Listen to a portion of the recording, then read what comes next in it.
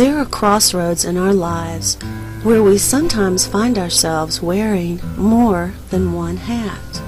For example, we may be both mother and business person, or we may be both father and son, and these happen at the same time. And so we toggle back and forth between roles, sometimes slowly and deliberately, other times so rapidly and with such fluidity that this shift is barely noticeable. In fact, we usually don't even think about it. So we just find ourselves grabbing and wearing whatever hat we find most appropriate at the moment. And this is only possible because we are innately both. So the switch is easily made. And this is important to hear. We are already both. So, what makes the difference in who we seem to be? It's our actions, our intent and focus at that moment that determines who we seem to be. But we are always both. So we find ourselves at crossroads, toggling between roles all the time in our daily life, and we barely notice it's occurred. And now, with this video, I'm about to place you in the same crossroads, but spiritually.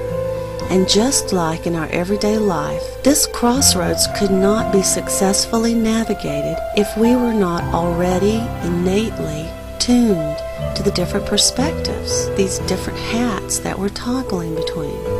Because the truth is, though we seem to go from one to the other, we are always everything at once. And this is the main point I'm getting at here. We must realize that we are the one and we are one of the many, all at the same time. Now, we all have things about us that aren't balanced within our lives. In fact, it's our desire for reconciliation, for balance and wholeness that sets us all on this journey, on our quest for enlightenment. We want this oneness, this wholeness, this perfection that we know is there, but we're having a hard time laying our hand on. And so this experience we call life is, in some ways, like a darkened room. Some things we can sense well enough in this darkened room despite the darkness. We bump into the sofa and quickly figure out what that is and what it can do for us. But other things we can't as easily recognize. So what happens? Well, what happens when we have something in our pocket that we can't identify or operate from there? What do? We bring it out into the open so that now we can use additional abilities to identify it or work with it. And in this case, we're now able to use our eyes as well as other abilities in order to see what this thing in our pocket is and how it relates to us. And that's what we do, right? Well, guess what? Here's a huge truth that I hope you are able to hear.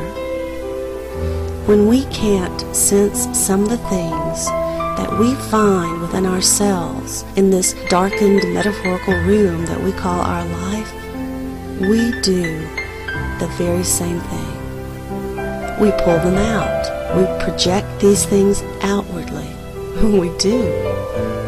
Like pulling things from the depths of our pockets, we pull these fragments of ourselves from within us and manifest them as people and places and events and experiences and things and arrangements and organizations on a mind-boggling level.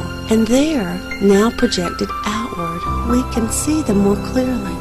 And by projecting them outward, we can now bring on board additional abilities to observe them and interact with them and see how they fit into our lives. So here's the first big truth, perhaps shocking truth, of this video series. Your world is filled with nothing but intimate projections of yourself. Please join me in part 3 to see how in the world this is possible.